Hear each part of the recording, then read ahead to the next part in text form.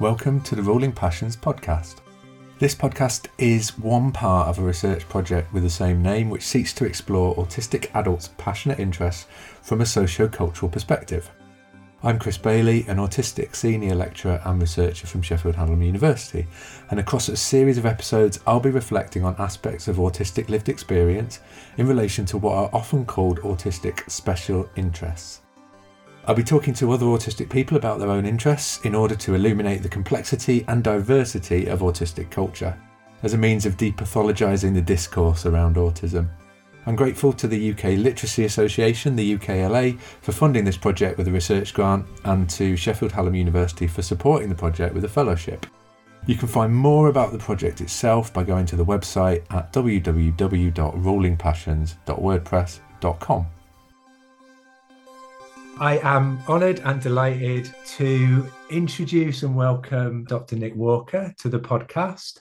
As usual, I ask guests to introduce themselves in any way that they like. I think I can rant on about people, but sometimes not say the things they want to say about themselves. So, Nick, can I give the podcast over to you for a moment to tell us a little bit about yourself? Absolutely. I'll take it. Yes. Thanks for having me here.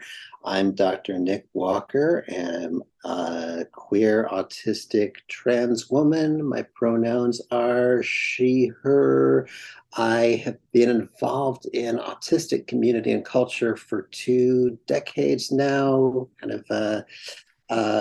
been influenced in shaping the discourse that eventually turned into the field of neurodiversity studies, developed a bunch of early foundational work on the neurodiversity paradigm, and lately playing with this set of ideas I call neuroqueer theory. I'm a professor of psychology at California Institute of Integral Studies in the San Francisco Bay Area. I am an Aikido teacher and have been since my teens, and I'm also a writer of speculative fiction and comics, including the Weird Luck webcomic, which I expect I'll be talking about more as our conversation goes on. Wonderful, thank you. And I think as I said at the beginning, I'm really pleased to be able to speak to you on the podcast. Your work's been incredibly influential on my thinking and lots of people's thinking. And the book Neuroqueer Heresies is something that I frequently recommend to people, to students and other people thinking in this kind of area. So I'm really delighted that you're able to join us.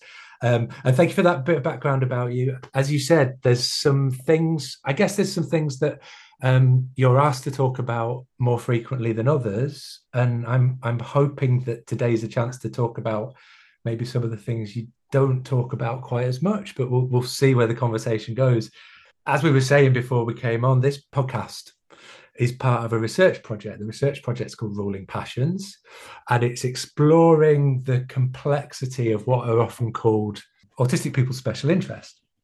Are you okay with that term? I know it's kind of rooted in, again, what you might refer to as the pathology paradigm because of its origins, but yeah, I don't like the term because it has this condescending vibe to it, and it has this it's sort of like special education, or isn't that special? It seems condescending and a little pathologizing, and I don't think it's accurate. I think it's a little misleading because I'll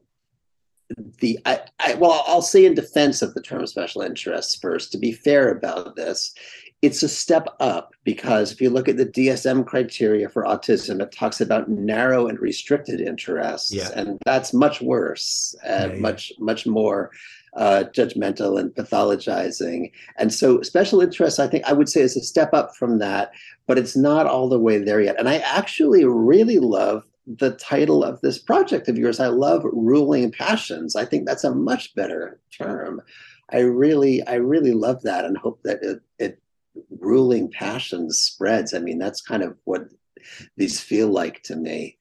And I'll say that, the One of my objections to the term special interest is I think that strong interests are part of the human experience, and autistic people may have unusual ones. But if I look at a neurotypical, like, really hardcore sports fan, for instance, that's as intense an interest and a passion as any interest I've had as an autistic person. I mean, people who will riot over football games, that's a very intense, passionate interest there, wearing the gear, the regalia of all their favorite sports teams, and talking about this latest sport event all the time. I mean, there's very rare for me to be that passionately interested in something,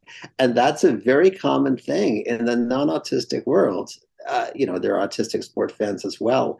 So I think it's more that we autistic people maybe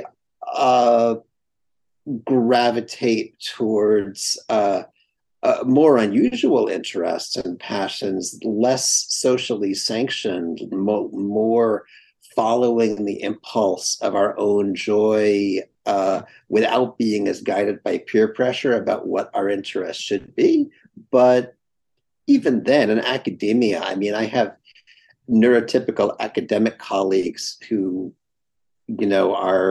are experts on some obscure thing, historical Korean foreign policy or something, and they've written, multiple books and academic journal articles on this one topic, and that's just their career, but they're very passionate about it. So yeah, I would say I celebrate this aspect of autistic experience and enjoy it immensely, both my own ruling passions and interests and those of other autistic people. And yet I think special interests has a way not only of sounding condescending, but also of making it seem like a uniquely autistic experience when it's just our particular take on a more universal and beautiful human experience. Absolutely, lovely answer. And yeah, I go backwards and forwards about the term special interest personally because I feel very similarly to you in terms of the kind of pathologizing nature of it. And yeah, you talked about it as a universal experience, but then I speak to people as part of this podcast or on the project, and they feel really strongly that they kind of reappropriated that term and they're using it for themselves. But the idea of ruling passions is something I like. The term I'm adopting ruling passions. It comes from a couple of literacy researchers, Barton and Hamilton. I mean, the term's been used in different ways, but it always struck me when I first came across the term as making taking account of that idea of these things being they're ruling in a positive way. They're passions. They're things that we really enjoy, particularly as autistic people. But yeah, the similar thing that neurotypical people have, and the term ruling passions isn't linked other than through this project to autism. It is a kind of universal experience. Well, I love the term. I love how you're exploring it. Thank you. Yeah, I can't take credit for the term, but I will hopefully pursue take it a little bit further. Okay, so thank you for that context. So now we're talking about your passionate interests, your ruling passions. The floor is open really now to you to talk about whatever you want, whatever it is in life that you would call a ruling passion. Some people have started like kind of given a narrative through their life and talked about some of their early passions.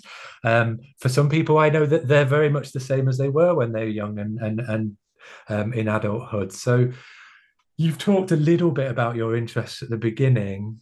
When I say ruling passions, what does it for you? Really, what it is for me, what immediately comes to mind is my fiction and comics work. My writing, speculative fiction, and the Weird Luck web comic. That's what comes to mind as really the project that sparks the most joy in me. And I do notice sometimes something will become an area of interest, but it doesn't necessarily spark the same kind of joy that I would call it a ruling passion. People are surprised often that I find the topic of autism very dull, for instance. Considering how much I've written about it and how much of my academic career I've built on it, it was crucial for me to understand this topic and think through it in service to my own self-understanding and to my community, my autistic fellows, my autistic community. So I have an interest in that sense, but I'm not that, I don't actually read up very much on autism unless there's some really interesting new development in the field, and then I'll check it out. But I'm generally speaking, it's a topic that I've learned enough about that it's kind of dull to me, and it never really excited joy for me. It's just like, oh, this is something I really need to think about as an autistic person who cares about my community. So that's surprising to people that, of course, it's the thing I do get called on to talk about most is autism and neurodiversity. And it is something that I've become expert on without being terribly excited about. So, and then there's Aikido is much more interesting to me, and that I started training in Aikido when I was 12. And that certainly was a ruling passion for me and has been periodically, but it's also a practice. It's a piece of my life. It's integrated into my life. And so it's a framework through which I view life, and it shaped my embodiment. And, maybe as much as being autistic has shaped my embodiment. But it's not something I talk about and think about all the time either, because it's been so long. I've been doing it for more than 4 decades and teaching it for almost that long. Yeah. And so when I'm not actually in the dojo training and teaching, it's not a huge topic in my daily thoughts. I'm not, my home is not, decorated with Aikido related paraphernalia or anything. Yeah. So yeah, really in terms of, but it was a ruling passion, and that was crucial. It was crucial for me for it to have been a ruling passion through my adolescence, certainly. To get me launched into it, to where it just became a part of my life, like breathing. But yeah, it really is for me in terms of ruling passions, the fiction and comics writing, and that I wanted to make comics when I was a little kid, and I did in fact draw cartoons all the time when I was in high school. I drew all the time when I was a little kid. I read comics all the time. And that's definitely been a ruling passion since childhood. I mean, even in my very early childhood, I was accumulating like a real encyclopedic knowledge of like 20th century newspaper comic strips and such. Yeah. So that was always that whole storytelling medium was always a ruling passion for me. And just having a rich fantasy life I love getting wrapped up in very complex, intricate stories, and then having a rich fantasy life that was similarly complex, in a sense, developing passionate interest in particular characters that either, were in work that I was reading or that I was drawing and writing about. But I started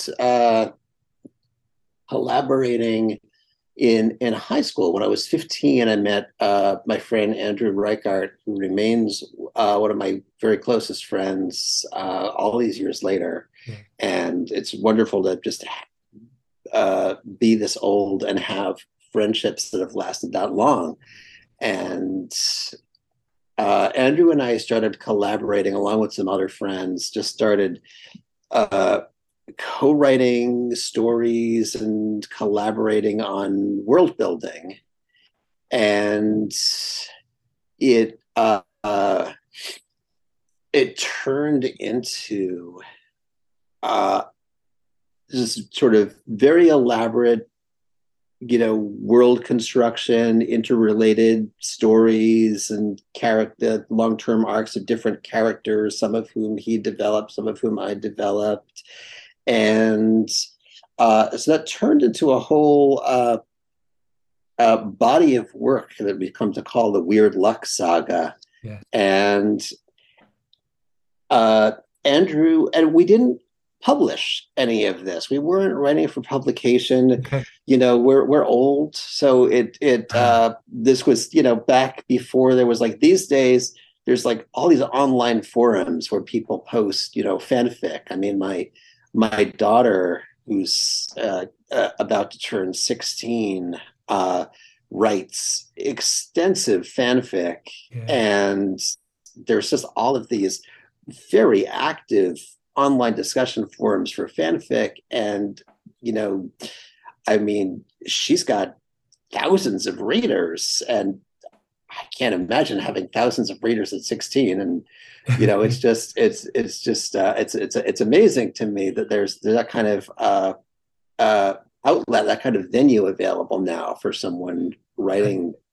Yeah. As someone who also grew up without the internet, because I'm that age, I think you can really see how that's changed people's relationships with the kind of culture that they're interested in, or the kind of Mm-hmm. cultural expressions that are possible these days, compared to certainly when I was younger, and the only kind of access to any kind of external culture I've had was probably through the radio, or going to the in terms of comics and things, going to the magazine shop, Right, to the right. news agents and staring at things on the shelf. That was like the portal to the other world that people now have in their houses, or in their pockets, or in their rooms. Right. The comic shop, I remember, I mean, I grew up in central New Jersey, kind of equidistant from New York City and Philadelphia. And there was this whole, like, take the train into Philadelphia once a month to, for various things, but including, like, visit a specific comic shop where, like, there's no good comic shop, in my town. So you take the train into Philadelphia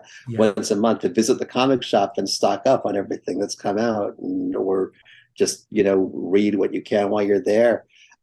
So yeah, the about a decade ago, after long, many years of doing other things, but continuing to sort of talk about our stories Yeah. and play with the ideas, and do, like, tabletop role playing games around them and such. Andrew started actually publishing pieces of his writing around the Weird Luck Saga, and then a short time later, I started doing that as well, writing and publishing some stories. And about 2015, I was like, we need to do a web comic. And of course, that was a medium that did not exist when we were young. Mm. But I was very excited about this idea of, doing comics. It's like in the old days, you write a comic script, and how do you get it published? Self-publishing is a huge endeavor, and getting a publishing company interested is very challenging and such. But web comics are this whole amazing new do-it-yourself medium, Yeah. and they have a whole rhythm to them. Being able to tell an ongoing story, and at the same time make each page engaging. So we got very excited about this. I mean, particularly, I was really, like, obnoxiously a driving force there. Like, yeah, we have to do this, we have to do this. But yeah, it was an opportunity for us to actually co-write. And Andrew, the covers for the books that Andrew was self-publishing were done by a wonderful artist named Mike Benowitz, who'd gotten very excited about the story and very interested in doing some kind of graphic novel adaptation. And so, yeah, he agreed to collaborate on the webcomic with us, co-create it. And so we have this wonderful collaboration going that's finally, really taken off. This Weird Luck webcomic. But all of my fiction, all of my prose fiction and the comic and, other future comic projects and such are all part of the Weird Luck saga. They're all interconnected. So the same characters move in and out of them at different stages in their lives and story arcs and such. And I just love that. And that is, really a ruling passion for me. And it's kind of my, I do the bulk of the writing, and then, Andrew is very busy doing grad school and such right now. But in terms of the long-term story creation, I'm really enjoying the benefits of the autistic neurocognitive style in this, because it's a ruling passion. It's a really exciting bit of creativity. I'm deeply immersed in creating the story, but also my ability to track the story. Yeah. We write the comic well in advance, but I don't keep written notes about any of this stuff. Like, there's a very elaborately developed world and a lot of different intertwined stories and such. And all of that just lives in my head without really any effort on my part. And it's just very joyful having it there and getting to keep dipping into it and building it. Does that you talked a bit about world building and creating this kind of fictional world that interconnects. Does that world kind of exist in your head before you bring it into being with writing, or do you bring it into being with writing and then it's kind of comes back? I'm just interested in what comes first. Do those thoughts kind of form? Is it all fully formed for you already and you're putting bits out of there, or is it the other way around? How does it work? It's both. It's an ongoing process, sort of. So a lot of it is in my mind already, and then it gets clarified further through the writing process, and of course through collaboration, because there's wild cards. There's characters that I've developed, and then there's specific characters that Andrew has developed and knows better than me. And so periodically it's like, okay, well, here's a scene where there's some of my characters involved and one of Andrew's characters involved. And so we'll co-write this, and I don't know exactly what Andrew's character is going to do in this situation until he asks. I know how my characters will respond in a given situation. And so sometimes the story takes an interesting turn that way, as I find out, oh, here's this wild card, here's someone, which is great, because I'm one thing I'm not as a control freak. I really like this element of surprise and not knowing everything that's going to happen in advance. Yeah. And so having other collaborators is great. So having Andrew's collaboration in the writing is that's always informing me, because he'll come up with ideas that I totally did not expect, or he'll have a character do something I didn't expect, and that will take the story in a new direction. My own characters surprise me, which I love. I think, to me, that's a sign that the characters really have life. That sometimes, until I'm writing a character in a situation, whether in a comic or just in prose fiction, I don't know what the character is going to do. I have an idea of how the story is going to go, but then it turns out the character wants to do something else. And being true to the character, I think, is crucial to writing good stories. And so I get surprised by where a story goes, because, oh, this character is doing this now. And that's what feels true to the character. And I did not expect that until I started writing, the character's dialogue or the character's reaction. Very much a character-driven writer. And then there's the collaboration with Mike Benowitz, our co-creator, who does the art for the comic. And that's a whole other really exciting element to it, because I do have scenes in my mind. Like, I just wrote a chapter of script for the webcomic. We write way ahead Okay. of, because it's much faster to write a page of a comic than to draw a page of a comic, especially if you've seen the art for Weird Luck. Yeah, It's absolutely. full color and very elaborate, and that is not the kind of thing that one does fast. So the story is written about 2 or 3 years ahead of it being drawn, Okay. and so the which is has its own exciting, like, uh strange thing of, like, here I am sharing the latest page with readers, and I know what's happening, Yeah, yeah, yeah. 3 years down the line, and the readers don't, and I have to, like, you gotta keep a lid on the spoilers. But yeah, I just finished writing this chapter that I'd had in my mind for probably 5 years or something, Okay. and it did not go exactly like I expected. Once I started writing it, there were shifts. Oh wow, this is a surprise! I did not expect it to get this deep here, and I did, there are the characters do surprise me once I start writing, but I knew the gist of the scene, and there are scenes that I'm, like, looking forward to writing down the road and such. I know the overall long-term plot, in a big way. And there's still room for surprises. What I don't know is how it's going to look when Mike draws it.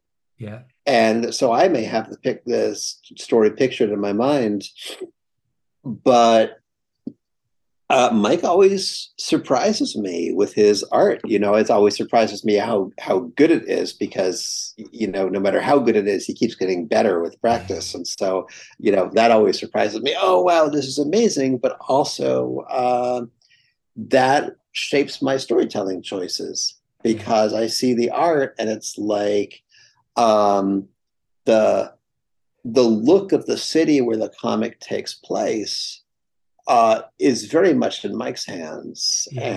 and that Andrew and I, as the writers, do not micromanage that at all. We really uh, um, then there's this funny thing with the character design that we do, where some characters I've been working with, in my head or on in prose fiction for a long time, and I have a very precise idea of how they look. And so there'll be very extensive back and forth of me describing them, and Mike sends a sketch, and I say, yeah, change this, change this, change this, and there's a very elaborate collaborative character design process. And sometimes that's get it closer and closer to the image that I had, because I know exactly what this character looks like, and it has to look this way to suit their personality. And sometimes the character is new, and maybe just a very minor character, and I don't have a strong opinion about how they look. And Mike comes up with something, and I'm like, wow, that is so cool. And it makes me want to write more about this character. Yeah. Like, Yeah. now Yeah. this is going to be a more important character, because I love how you drew the character. So there's that happening, and there's just, oh yeah, like, something about the way he draws this scene inspires me, teaches me something new about the characters or about the setting. um the questions he asks push Andrew and I to do to fill in more details of the world. Yeah, um it's a beautiful collaboration, and I love my solo fiction writing in the same world. But I do love this collaboration, and the way that it adds more complexity and more surprise to the process. Yeah, it sounds like from the very beginning you've been open to collaborating with people, and you Mm-hmm. talked about working very early on with Andrew, and it really sounds like it kind of brings a stimulus to you as well, that it gives you a different direction. It helps you develop your ideas in a way that wouldn't happen without those other people. Um, Yes. and I think that's the beauty of collaboration with people. It's the beauty of collaborating with people who get something, isn't it? Oh yeah. Who are on a similar wavelength, I guess. Oh, absolutely. Yeah. There's I couldn't do this with just anyone. It's Yeah, very, Andrew and I had this creative, synergy from the beginning, right from the start. And I was just very fortunate to find Mike, and to find someone who was also, with whom we also had this creative chemistry, and really bringing in a third collaborator into the world building who is contributing from a very different angle, with his art and the particular style he brought. It's just it's such a rich and complex process of creative synergy that produces this. And yeah, I love it, and I think that's key for me, is the process of being surprised. And on the one hand, I'm a very detail oriented creator, writer, very detail oriented, and a long-term planner in terms of long-term story plot. So there's a strong element of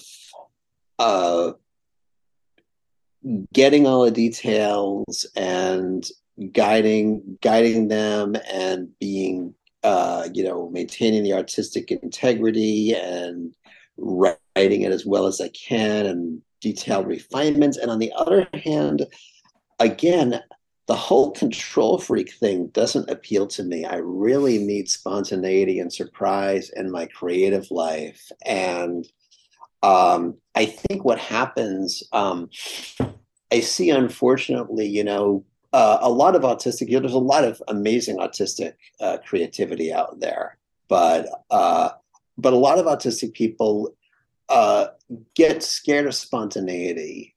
They've had, routine and stability and predictability is valuable when you're trying to navigate a very complicated, intense sensory experience like autistic people have. Yeah, absolutely. And I think that autistic people get, destabilized by surprises early in their lives, and it creates an association maybe between unpredictability and anxiety. And so they get a lot of anxiety, and so there's a lot of wanting everything very carefully scripted. I have always been a lover of spontaneity, and some of that may be decades of Aikido training, which is very much an art of spontaneity, because it's very much about synergy and responsiveness to a partner. One isn't memorizing forms of movement, one is responding spontaneously to a partner one's in contact with. I've years and years of Zen practice, and so there's really this openness to spontaneity that's a crucial part of my creativity and my creative process. And I feel like the joy of the creativity dies if I plot everything too tightly, and if I control everything too tightly. And so there's got to be that spontaneous synergy of collaboration, both with Andrew and Mike and whoever else I collaborate with, and also with the characters of, I gotta know when to let go of my preconceptions about the story and let the character drive. Yeah. Do you talked about being known for your work around autism, and then we've talked a lot about comics and other passionate interests. What do you have how structured is your life around work and your life around your creativity? Do you spend a lot of your day thinking about your comics and your next moves for your characters and that kind of thing, or do you kind of compartmentalize these different aspects of your life? I do spend a lot of my time. It is that, and that's where I think of it as a ruling passion in a way that, say, autism isn't, because it's like somebody ask me a question, an autism related question, I have to teach a course on it, give a lecture on it, get interviews about it. Well, of course, it's right in the forefront of my mind. But when I'm walking around, like going about my daily business, and my mind has space to wander, where it wanders to is the stories I'm working on, or the comic, and what's next in the story, and this sort of ongoing engagement with the characters and scenes and stories I want to write. that's more where my mind goes. And so in terms of structure of my life, I mean, I lead a pretty quiet life. It's not that I set out to rigidly structure it, just that it, I rarely have occasion to go anywhere, teaching online these days. And I go to the Aikido dojo to teach and train at specific Yeah. times, multiple times a week. But uh in terms of structure, I mean, um I hike every day. I live sort of at the foot of uh, the Berkeley Hills. This town of Berkeley, across the San Francisco Bay from San Francisco. It's like to the west of my home, everything slopes downward to the bay, and to the east it goes up into the hills. Mm. And so my I walk up into the hills every day, do about 60 to minutes to an hour to 2 hours, something like that, of just hiking up in the hills for exercise and fresh air, sometimes alone, sometimes with my spouse. And then I'm, exercising periodically throughout the day. And I like to keep in motion. And since all of my work involves being at a desk, at a computer, Same. you Yeah. know, I've always I work a lot of exercise breaks into that. And when I'm out walking, or when I'm running on an elliptical machine, something like that, always, just in the shower or whatever, there's always story Yeah. Yeah. Yeah. happening with the mind. I'm always engaged with, like, what's the what's the story I'm working on, or future stories I want to work on. Yeah, so that's sort of where my mind goes to play, without me really trying. Like, I Yeah. rarely try to steer it, but that's where it's the ruling passion, that, like, my mind naturally goes there, and it's just a sort of a happy place to be whenever there's space for mental wandering. Yeah, I think that was the assumption I was making with that question. I think that this was occupying a fairly significant part of your life, but not necessarily Mm-hmm. the evening or at weekends. This is something that kind of is ongoing. You're carrying these stories with you and developing them Right. as you're doing other things. Yes. In terms of you've talked about your writing, you've talked about your comics. Is there a piece of writing or a comic or a page or an aspect of your creative work that you're most proud of? Is there a part of your world that you've created, a character or a book or a chapter or a page that you can point to as the best of your kind of creative endeavors so far? Or is that too simple? Is that to kind of atomize it too much? It might atomize it too much, just because what I think is most exciting about it and most interesting about it is the way that it all fits together. Is the fact that the Weird Luck webcomic is a very long plot that's just getting started. It's very elaborate, and it's just starting to lay groundwork for it. And and it ties in with stories, the prose fiction stories I've written. There aren't very many of them yet, and the prose fiction stories that Andrew has written. And the fact that it all ties together such that it's like a different experience. Read the comic stands alone, each story stands alone, but the more of the pieces you've read, the more it uh the richer the experience is. There's like, oh wow, okay, my experience as this character in the comic is richer because I read this story that gives a bit of their backstory that's not apparent in the comic, but here it is. Wow. Or uh the experience is different. Like, oh, my experience of reading this piece is different because I read this piece first. And then if you read, what order you read it in changes the experience you have of it. So I love how it all hangs together. And that and I think we'll see more of that as more pieces are written and as the comic goes on, because of course it unfolds slowly because of the limitations of it takes a long time to draw a Of course. page that good. But so yeah, I'm really proud of the way the whole thing hangs together, and in a sense, in terms of uh, you know, in terms of what's really representative, I mean, the web comic kind of to me is the flagship Yeah. of it all. At the same time, the parts of the comic that I'm most excited about have not been drawn yet. No one's seen them yet. I mean, me and Andrew and Mike have seen the scripts, and so it's like, okay, and you know, this this spring, the next chapter of the comic will launch. Mike is drawing it right now, uh, uh, and I'm super excited about people seeing that. I kind of That's where I'm at. It's like, okay, you want to see like the best thing that like most represents my creativity. Well, it's being drawn right now. You'll see it Yeah, next yeah, yeah, year, yeah. and by the time it's coming out, I'll be like, oh well, the best thing is yet to come. Yeah. That's I've written it, and you'll see it. In 2 years, you'll see it when it's drawn. So, but um, I just did, though I will say, I just had a new prose story come out.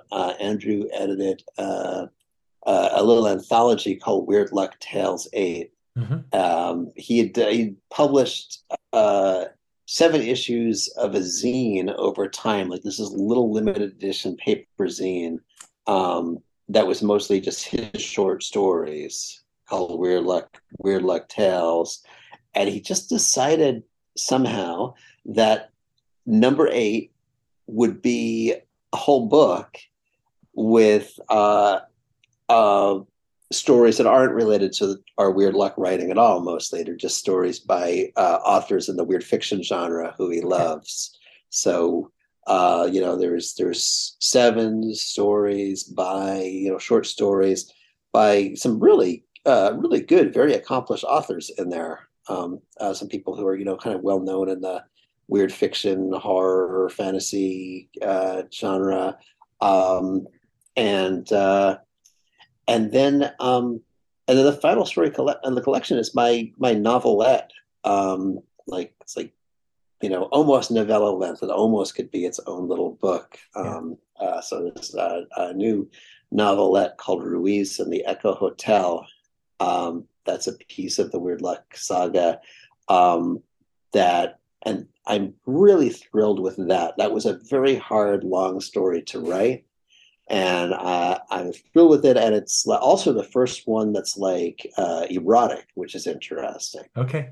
That I'm um, I mean, I haven't started the process of physical gender transition yet. I've been out as trans for 4 years or so now, Yeah, yeah. and as a trans lesbian, and kind of had these uh, time to explore like how my own wonderful marriage has shifted with my shift in my sense of my gender getting more overt about being femme and being in oh, this is a lesbian marriage, and that which has vastly improved the marriage and was already great, but it works even better as a lesbian marriage anyway. So I was like, okay, uh, uh, this was my first time working a lesbian romance and erotica into my fiction, and it's yeah, um, it was a big that was a big step for me. That Mm. was a big like sort of there's a difference between coming out and my author bio versus coming out in terms of what I write. It gets very Creative writing. personal, Yeah, yeah, yeah. so that was a big step, and I was really thrilled with how it came out to be writing like kinky lesbian erotica in something that's actually a piece of the whole Weird Luck saga, a crucial piece of the overall story arc. So that yeah, so that So right now, yeah, that's the thing that's out right now, that's out in the world already that I'm most thrilled with. And would that be a good starting point for people interested in kind of getting into the world that's I come would from your say, collaborations? honestly, I would say the best place to start is just start reading the webcomic. Comic. Yeah. I think read the Weird Luck webcomic because it's there online. It's free. There's not very much of it yet, but Yeah. there's 4 chapters of comic, and right now we're just running an old story that Andrew and Mike collaborated on before the comic. Just sort of spending a few months while Mike draws the next chapter of the comic, but the um, I think it's a fun place to start there, and then to back up and read some of the prose stories, which are backstory. Yeah. And there's even there's an FAQ page on the website, on the webcomic site at weirdluck.net, and that actually tells there's one of the FAQ bits is about how the prose stories relate to the comic. And so it actually talks about like where it happens in relation to the timeline, like how long before the comic does this story take place, and how long before the comic does this story take place. So I think that's a really fun reference point for people who want to go back and delve into the stories and be like, oh, this is backstory from like, a dozen years before the comic. Yeah. Yeah. What sort of you've talked a little bit there about kind of real life experiences influencing this world that you're creating. Are there any kind of key influences in terms of literature or comics that you really feel that you're drawing on, or things that you liked at the beginning that really got you into this form of text creation? Well, I mean, I just love comics in general as a medium, I would say, for storytelling. I would say, and picked up a lot of influences over time, but uh, there's an indie comics artist named Matt Howarth who is not very well known. He's got this sort of long-term, cult following, but he was an indie comics artist from way back. Like he was doing stuff for Heavy Metal magazine back in the late 70s, and Yeah. just like kind of all through the 80s when I was a teenager. He was doing these like indie or small press comics, and he's still working away, Mm. doing most of his stuff in published entirely in digital form these days. But he's a total like uh, independent, eccentric, very possibly autistic for all I know. I really get that vibe from him, and his creativity is great and very driven by his passion for interesting electronic music. Oh wow. Okay, Like cool. music, he draws a lot of music for inspiration. Um, but he had Howarth had this whole world that he built, he had multiple comics taking place, multiple comic stories over time taking place in this world, uh, centered around a city called Bugtown, where um, the people who were born in Bugtown could shift between alternate realities. They could just shift themselves out of one reality into another alternate universe, and there's multiple, potentially infinite alternate timelines, alternate realities, Yeah. and these people can shift between them. And what is the effect of that on the psyche, and on if so many people have this particular ability, and some people can use it more skillfully than others, and what's sort of it sounds fabulous, but the city is this like complete, dystopian wreck because it's of the level of chaos that creates. Very very interesting, and very fun, and he was and Howard's work certainly back in the 80s was very like psychedelic, clearly influenced by lots of psychedelic drug use, of lots of blood and violence, and uh, yeah, very fun stuff and a very distinctive style. But anyway, Andrew and I were reading that. We were big fans of Howard's work in the 80s when we were doing lots of psychedelic drugs and starting our story collaboration. And so that was a big influence. I almost feel like, because we're writing a story that takes place, in a city where reality is porous, and there are alternate people who travel between alternate realities, and not necessarily at will, but they have magic or technology that can shift them between alternate realities, and other people trying to police traffic between realities. There's definitely, and the style is so different what we do, but there's definitely the Howard influence is definitely there. I always feel like there's a big chunk of it that's definitely a tribute to like, this is how we were shaped by Howard's work when we were, young teenage acid heads. And so yeah, that influence is still, anyone familiar with Howard's work can probably see the influence there.